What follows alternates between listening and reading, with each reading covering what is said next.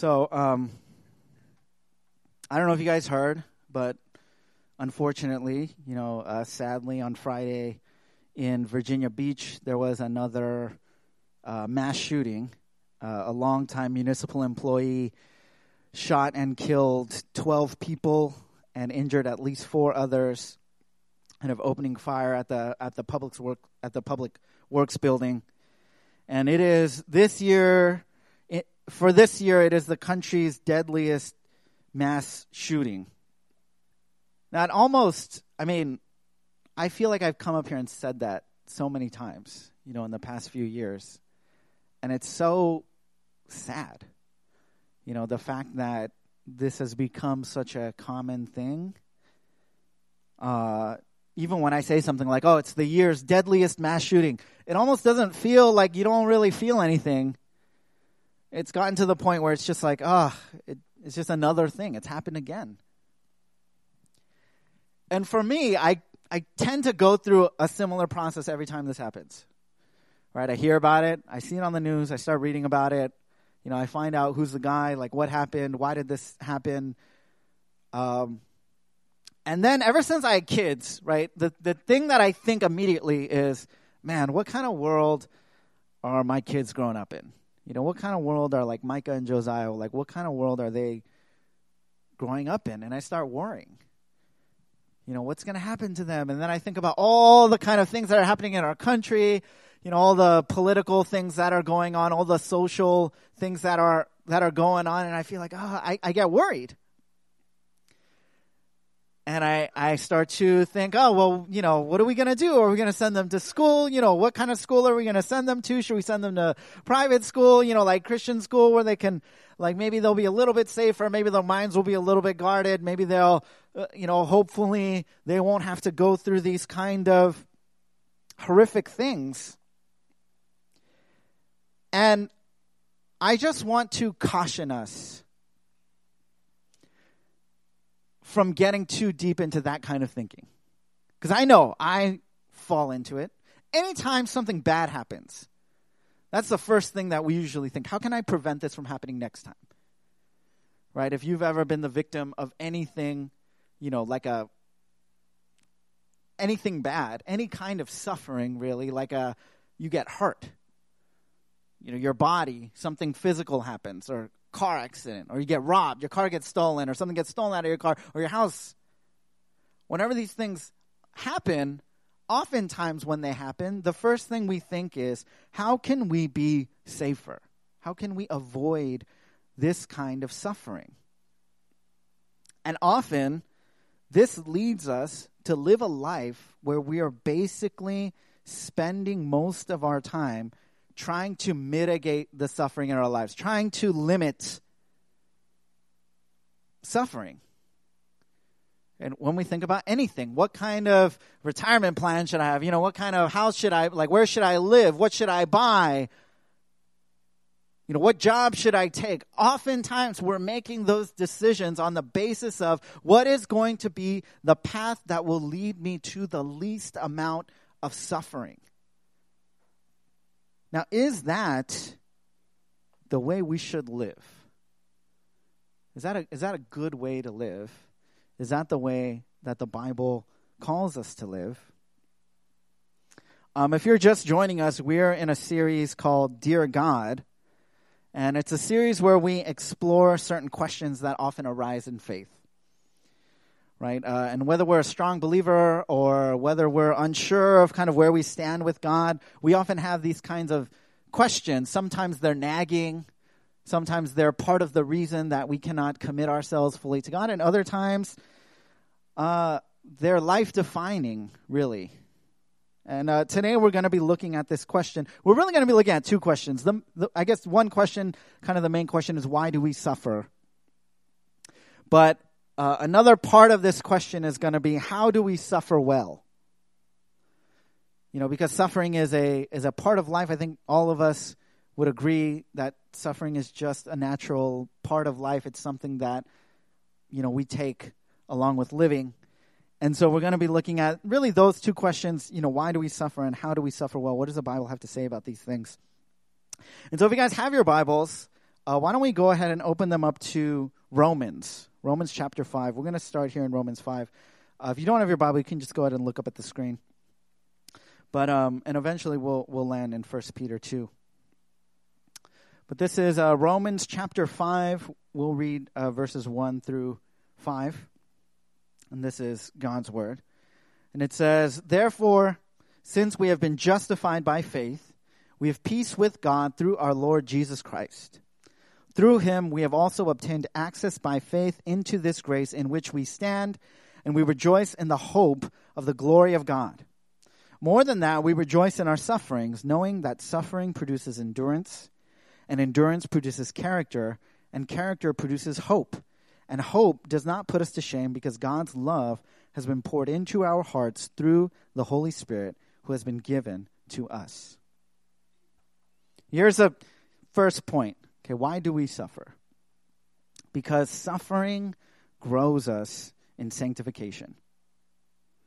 Suffering grows us in Christ-likeness. Now, there are a couple caveats to that. The first thing that he says here is, therefore, since we have been justified by faith. So actually, Paul is summarizing kind of the argument that he's made in the first 4 chapters of Romans. And he's gone through and he's talked about how we are all, guilty because of sin, this open rebellion to God. Because we've decided what is good for ourselves rather than submitting to God's judgment of such things. He says, in Romans 1, God's wrath is being poured out on the world. God's judgment is being poured out on the world. And all of us, regardless of, for Paul's audience, like regardless of whether you're a Jew or a Gentile, whether you're one of God's, quote unquote, chosen people, or you're outside of that community, it doesn't matter. All of us are subject to judgment. We're all subject to the wrath of God. None of us is able to work our way out of that. But then he talks about God in his mercy allowing us to be forgiven because of the work of Christ, because of what Jesus has done.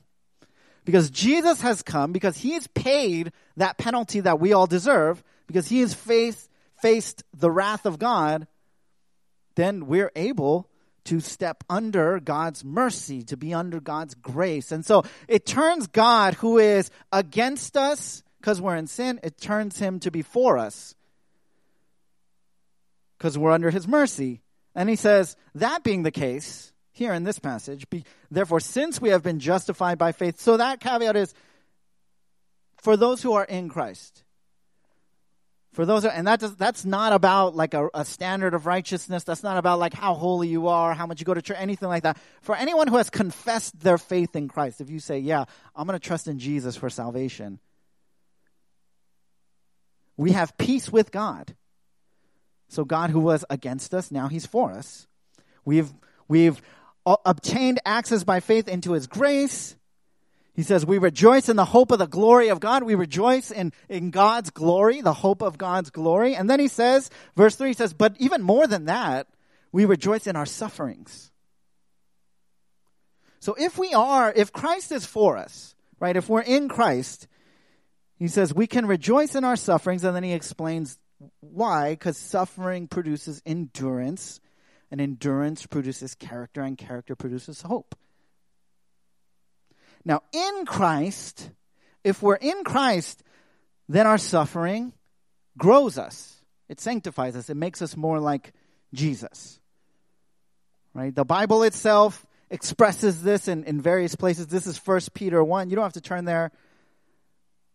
1 Peter 1:6, it says, in this you rejoice, though now for a little while, as was necessary, you have been grieved by various trials, so that the tested genuineness of your faith, more precious than gold that perishes, though it is tested by fire, may be found to result in praise and glory and honor at the revelation of Jesus Christ. He says, right now, 1 Peter is also writing to kind of a suffering people, a persecuted people. He says, right now, you're going through this suffering, this trial, but the reason you're going through it is so that the genuineness of your faith will be revealed.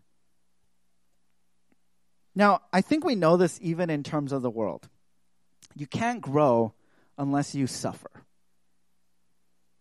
Right? So for those of you guys, who are here all the time, you know this, but so I hurt my back a little while ago. I'm getting better, by the way. Thank you for those of you who are praying for me. So I had that, just to recount what I talked about last week, I had that excruciating pain, right? So I was dying. I couldn't get up at all. I was trying to get to my feet, and I had this level, they always ask you when you go to the doctor, on a scale of 1 to 10, what pain level are you at? And I was at a 10 easily, I was 10 or 11, that's where my pain was. And so, they gave me medicine, I have a strained whatever, as I go to the doctor, they give me medicine, and so I'm at physical therapy now. When I go to physical therapy, they make me do stuff. I told you guys last week, right? Remember the physical therapist, when she's checking me, she's checking my back, and she's like, oh, loosey goosey. She's saying that my muscles are weak, right? And so I have to retrain my muscles, and I have to do these things.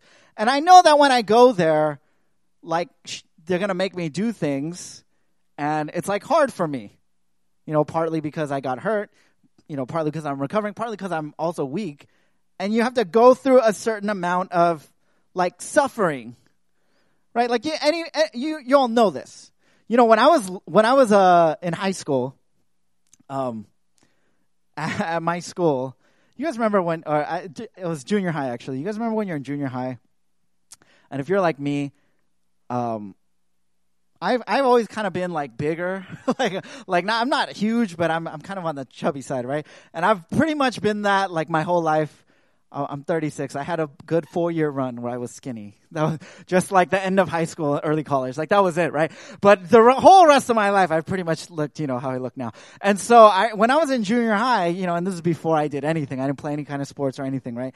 And I remember they make you run, right? Do you guys remember that when you're in PE in junior high and they make you run? We used to run these things at my school, it was called greens, right? And what it was it was maybe a little more than half a mile. I'm not sure, Albert, you can tell me how much. But it was maybe a little more than half a mile. And you'd run that every day, right? And I had homeroom for my PE class, and sometimes when my teacher would get mad, my PE teacher, he would say, we're all watching whatever. We were watching some news thing. You guys remember Channel 1? We were watching some news thing or something. And then he'd say, if we're talking, he'd go, 2 greens. Right? And I'd be like, oh my gosh, no. No. I hated running. I still hate running. And I just remember you would have to go through that. You'd have to do it no matter what. Right? And there were kind of 2 ways that you could go through it. You could either run it as fast as you can, however long that is, and then you would have the rest of the PE time to kind of do whatever you wanted. Or you could slog through it. And that's what I would do. I would slog through it. I would kind of go through it at a medium slow pace. I would take a long time. And I wouldn't really grow from it. Now, the reason I bring this up is,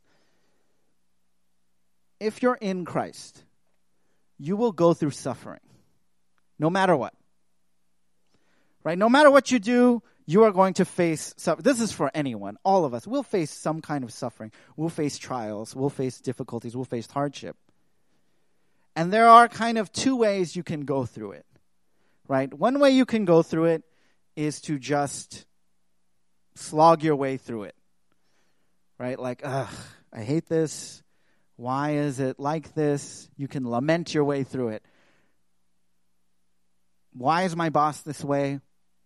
Why is my spouse this way? Why is my situation this way? And that's how I ran. Now, because I ran that way, I never got faster.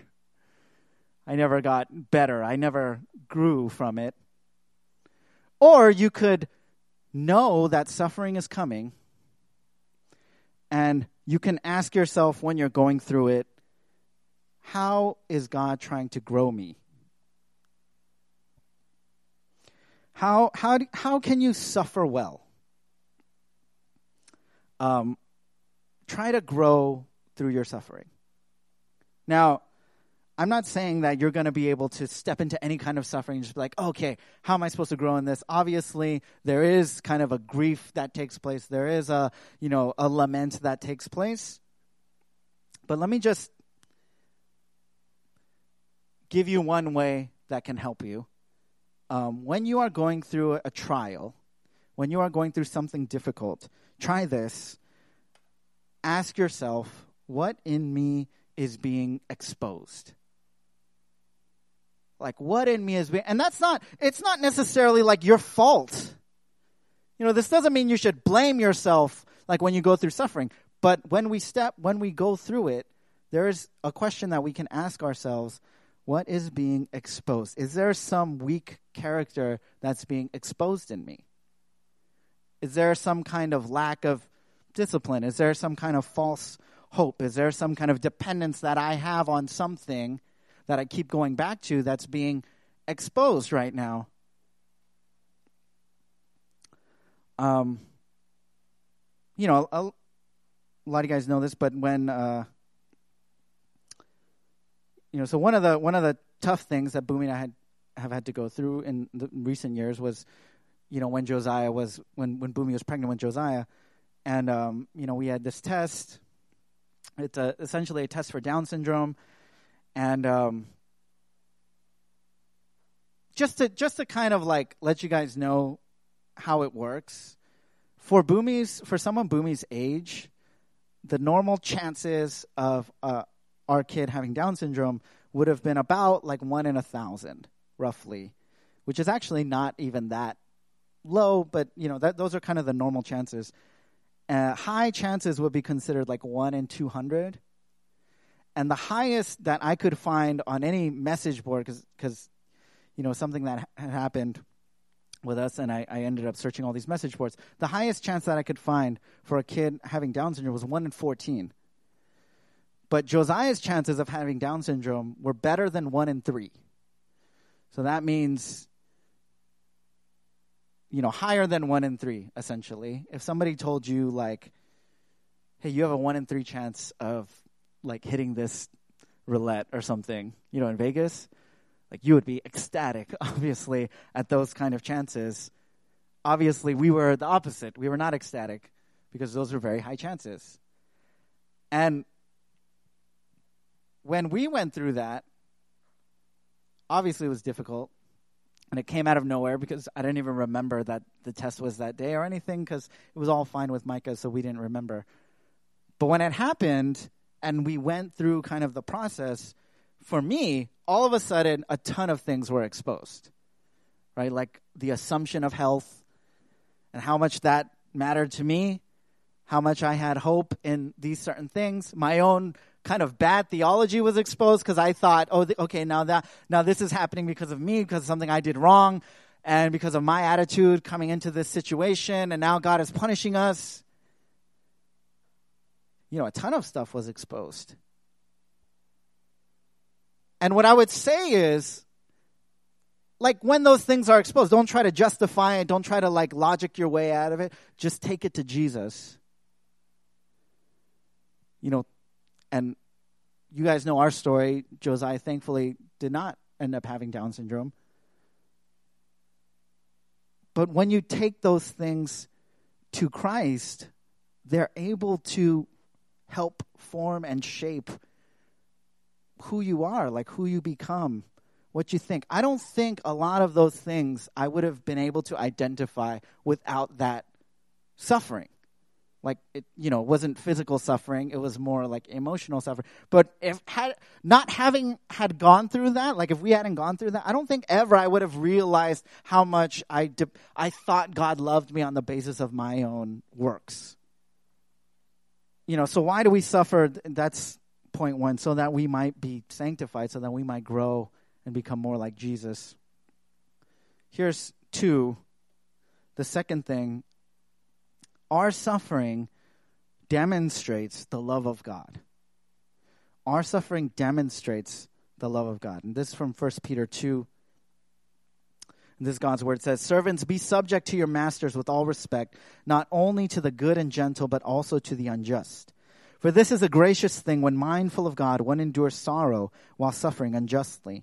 For what credit is it if, when you sin and are beaten for it, you endure? But if when you do good and suffer for it, you endure, this is a gracious thing in the sight of God. For to this you have been called, because Christ also suffered for you, leaving you an example so that you might follow in his steps. Now, this is a part of the letter where Peter, he's talking about these household codes, right? And he's addressing these codes, and he's talking, in fact, to slaves, slaves in his time. And it's very interesting what Peter says, because he doesn't say what you should do is you should fight for your freedom. In fact, what he says is if you're a Christian and you're a slave, what you should do is you should be subject to your masters with all respect, not only to a good master, but even to a bad master. Now, that seems like a crazy thing. And there have been lots of discussions about, what does this mean? Was he condoning slavery? Certainly he wasn't doing that. But what he was saying was the effect that you can have as a witness for Christ, as someone who suffers well, is far greater than as someone who tries to undermine who tries to kind of revolutionize the social structure. He's saying your witness personally, as somebody who endures suffering, it shows God's love a lot more than you trying to basically change the system. And what he says at the end, verse 21, he says, for to this you have been called, because Christ also suffered for you, leaving you an example. And that word example there, it's a Greek word that actually refers to the way that they would copy letters. It's this word hupogrammon, and it refers to like the pattern of the letters of the alphabet, so essentially that they would trace these things. And what he's saying is when you do this, you are most prominently displaying the gospel. See, one of the kind of the most telling ways, like one of the most significant ways that we show what matters to us is how we suffer. Like what we suffer for. You suffer for the things that you love. Right? If you're watching something, you're really into some show, you're binge watching something, all of a sudden nothing matters, right? Like you don't have to eat, you don't have to sleep, you don't have to, other people, things are happening, your house is on fire, you're like, it doesn't matter. Like, oh, I'm really into this. This is all that matters to me right now. Sometimes we get really into our work, we forego all kinds of things. I was actually thinking about I was thinking about childbirth, and I know we have some pregnant people here, but and sorry because I'm bringing this up, but like labor, like childbirth, it's kind of horrific, right? It's kind of this very unique thing that is horrific but also natural. Like there are things in life that are horrific, right? Like somebody, like some kind of injury or something. Like some of the basketball injuries actually that have happened in recent years have been like these horrific injuries, where like bones are popping out and stuff like that's one thing. Like that's something unnatural that's horrific. But childbirth is weird because it's horrific. It's kind of horrific, but it's also natural. Right? It's also part of like the natural process of life. All women for all time, right, from Eve, have given birth this way. And it's so weird, right? Because it is such a painful, natural process. And it's one of those things where even though there is this crazy suffering, and I think, a lot of women say like it is one of the worst pains that they'll ever go through, and yet it produces one of the most amazing gifts that we could ever have in this world, life. Like new life. Right? And it gives every mom, all of our moms, the right to say to us, do you know what I went through, when I had you? Like, do you know what I've gone through for you? The kind of suffering that I've endured for you, because all moms have gone through that. Suffering is in many ways a litmus test of love, right? When Boomy buys me something, I feel happy, when Bumi suffers for me, I feel loved. How do we suffer well? Knowing that suffering is one of the ways in which we demonstrate what is meaningful to us, what we love, what we care about. Well, let me tell you this, okay? There's something better than living a life completely devoid of suffering. And it's living a life for something worth suffering for. See, because for many of us, we think, the best life I could possibly have is the most comfortable one. A job where everything's good and it's comfortable for me, and I have a good, comfortable retirement. I have a good, comfortable home. My relationships are comfortable. Everywhere I go, everything's kind of easy. It's made for me. I don't have to worry about things. And I'm limiting, right? I'm eliminating the possibilities of suffering. I am minimizing my risk. This, in many ways, is the American dream. This is kind of what our culture preaches to us. Like, that's what you need. You just need this gadget because it's going to make your life better. It's going to make your life easier. All those things that bother you, it's going to take it away. But there's something better than that. Than living a life that's simply absent of suffering. And it's having a life where you live for something that you think, this in my life is worth suffering for. Because this is more important to me than my comfort. This is more important to me than even my health. This is more important to me than my safety. This is something that is greater than my life, something that's bigger than me. This is Paul. Paul, when he was leaving Ephesus, with a church where he had spent, years there, kind of planting and helping them develop, and then he was saying bye to the elders. He was continuing on his missionary journey, and this is what he said to them. He said, "And now, behold, I'm going to Jerusalem, constrained by the Spirit, not knowing what will happen to me there, except that the Holy Spirit testifies to me in every city that imprisonment and afflictions await me. But I do not account my life of any value, nor as precious to myself, if only I may finish my course and the ministry that I received from the Lord Jesus to testify to the gospel of the grace of God." Don't you wish that you could say, you know what? Here's what God tells me lies ahead for me. Like, I don't know for sure. I don't know what job I'll have. I don't know where I will live. I don't know where, my income will come from. But I know for sure that I'm probably going to go to jail. And I know for sure that I'm going to be persecuted. And yet, I feel like I have to go do that. Like, I have a mission and a purpose, and I have to do it. And it's worth it. Even if that's all that's ahead for me, just a bunch of suffering, and eventually I'll die for this, but it's worth it to me. Like that's something worth living for. Like, when I read a passage like this, I'm envious. I think, like, oh gosh, like, that's how I want to live my life. It is often in our suffering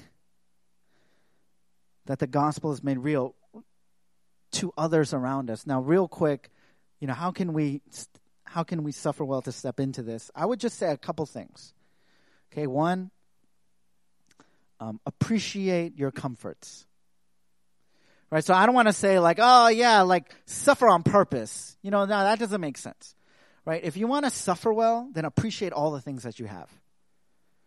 Right? Appreciate your comforts, appreciate, and try this. I actually did this week, and it's something I try to do from time to time. But they say one of the best ways to develop gratitude is to keep a journal. And so, I went in my journal and I just wrote down everything that I'm appreciative of, everything I'm thankful for, right? And I ended up writing a ton of stuff, like weird stuff. I was eating yakisoba at the time. So I wrote that down in my journal. I was like, I'm very appreciative of this food that I'm eating right now. It's good. And I started writing all these weird things. I wrote Coke Zero, just little on my phone and things all kinds of stuff. Obviously, I also wrote my family and you guys, church, stuff like that. But, there are all these kind of little things, I think, that we have in our lives that we should be grateful for, but oftentimes I think we forget. That's the first thing I'd say. Appreciate everything all the little comforts, every little thing. Because I guarantee you, where most of your focus it's on the one or two things in your life that aren't the way that you wish they were. Right? It's on like just this one person at work, or like this one circumstance, at home. It's like this one thing that's not going exactly the way that you want it to go.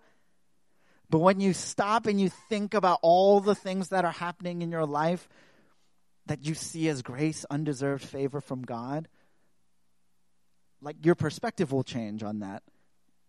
And here's the second thing. Don't let fear of discomfort govern you. So what I said off the top. Don't make your decisions only on the basis of, will this lead me to have to suffer or sacrifice or be uncomfortable? And if it will, then I'm not going to do it. Right? Like, I'm always going to pick the path that will be the easiest one. Like, we have to get that out of our heads, because then that's all you'll be living for. Now, here's the last point, okay? Why do we suffer? Our suffering points our hearts back to the love of God himself. Our suffering, when we suffer, it points us back to the love of God. And this is how Paul closes that Romans 5 passage. He says, "For while we were still weak, at the right time Christ died for the ungodly. For one will scarcely die for a righteous person, though perhaps for a good person one would dare even to die. But God shows his love for us in that while we were still sinners, Christ died for us." Suffering leads to endurance, and endurance leads to character, and character leads to hope, and the hope of Christ will not disappoint us. Why? Because of this. Because while we were weak, that's when Christ came and died for us, when we were at our worst. This is how the Peter passage ends. He said, "He committed no sin." Jesus committed no sin, neither was deceit found in his mouth. When he was reviled, he did not revile in return. When he suffered, he did not threaten, but continued entrusting himself to him who judges justly. He himself bore our sins in his body on the tree, that we might die to sin and live to righteousness. By his wounds you have been healed, for you were straying like sheep, but now have returned to the shepherd and overseer of your souls. Suffering reveals love. Right? Suffering reveals what you care about. Now that truth is the same. It applies from God to us, only in a greater magnitude. See, when we suffer, oftentimes we're reminded, like, we're supposed to be an example of Jesus in our suffering, but we'll never be a perfect example of Jesus. Like, we'll never be able to suffer exactly as Jesus did, being, completely silent, accepting everything from everyone, and bearing the sins of the world on ourselves, and we're not supposed to be. That's not what we're supposed to do. Suffering oftentimes is hard for us. But when it's hard for us, what we can remember is we don't bear the sins of the world on ourselves, because Jesus already did that. How do we know Jesus loves us? Because he suffered for us. Paul calls it the fellowship of sharing in his sufferings. In Philippians, he talks about Christ. He says, I want to know the fellowship of sharing in his sufferings. Because when you suffer, you are reminded that Jesus suffered for you. And when we remember that, when we go through it, we can take heart in knowing that there's a day when suffering itself will cease, when it will be destroyed, when all the tears will be wiped away and all the injustices will be righted, and when we dwell in the presence of the glory of God for all of eternity. Oftentimes, when we go through suffering, and what I would say is God has given us this mechanism of the church community so that we can suffer together. And when we do that, there is something great that happens in that, when we're able to bear that suffering together, when we're able to forgive each other, when we're able to find comfort in community together from our suffering, when we're able to be turned and to turn each other to God in worship in the midst of our suffering, when we're able to speak the truth in love, when we're able to build each other up, when we're able to together kind of remember the suffering of Christ, we are able to experience in part what we will experience in full, when he returns. And so what we're actually going to do right now is we're going to have a time of communion, which is something that we do from time to time as a church. And really what communion is, it's a time for us to remember, right? To remember the suffering of Christ. It's a time for us to remember what Christ has endured on our behalf, because that's how much he loved us.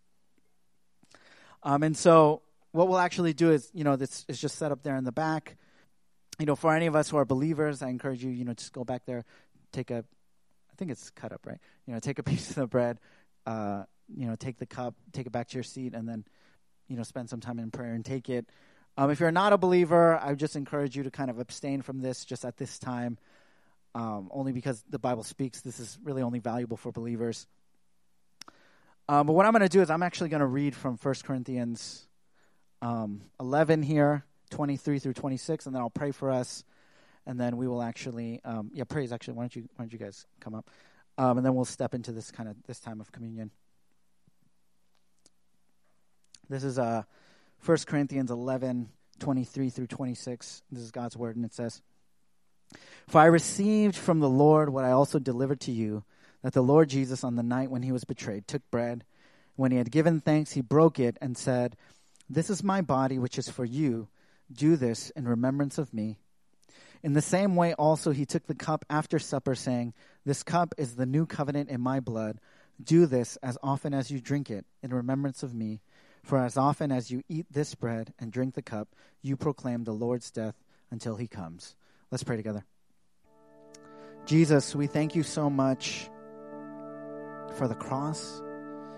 We thank you so much that because of the cross, God, because you have suffered for us, we do not suffer needlessly. God, we know that in our suffering, you sanctify us, you grow us, you make us more like you. We know that in our suffering, you are able to demonstrate your love, God, for the world. And we know that as we step into suffering, God, we're able to have fellowship of you and a greater sense of your love for us. Thank you so much, God, that, no matter where we're at today, whether we feel like we're far away from you, whether we feel like we're close,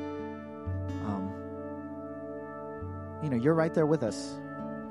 God, you delight to have us here.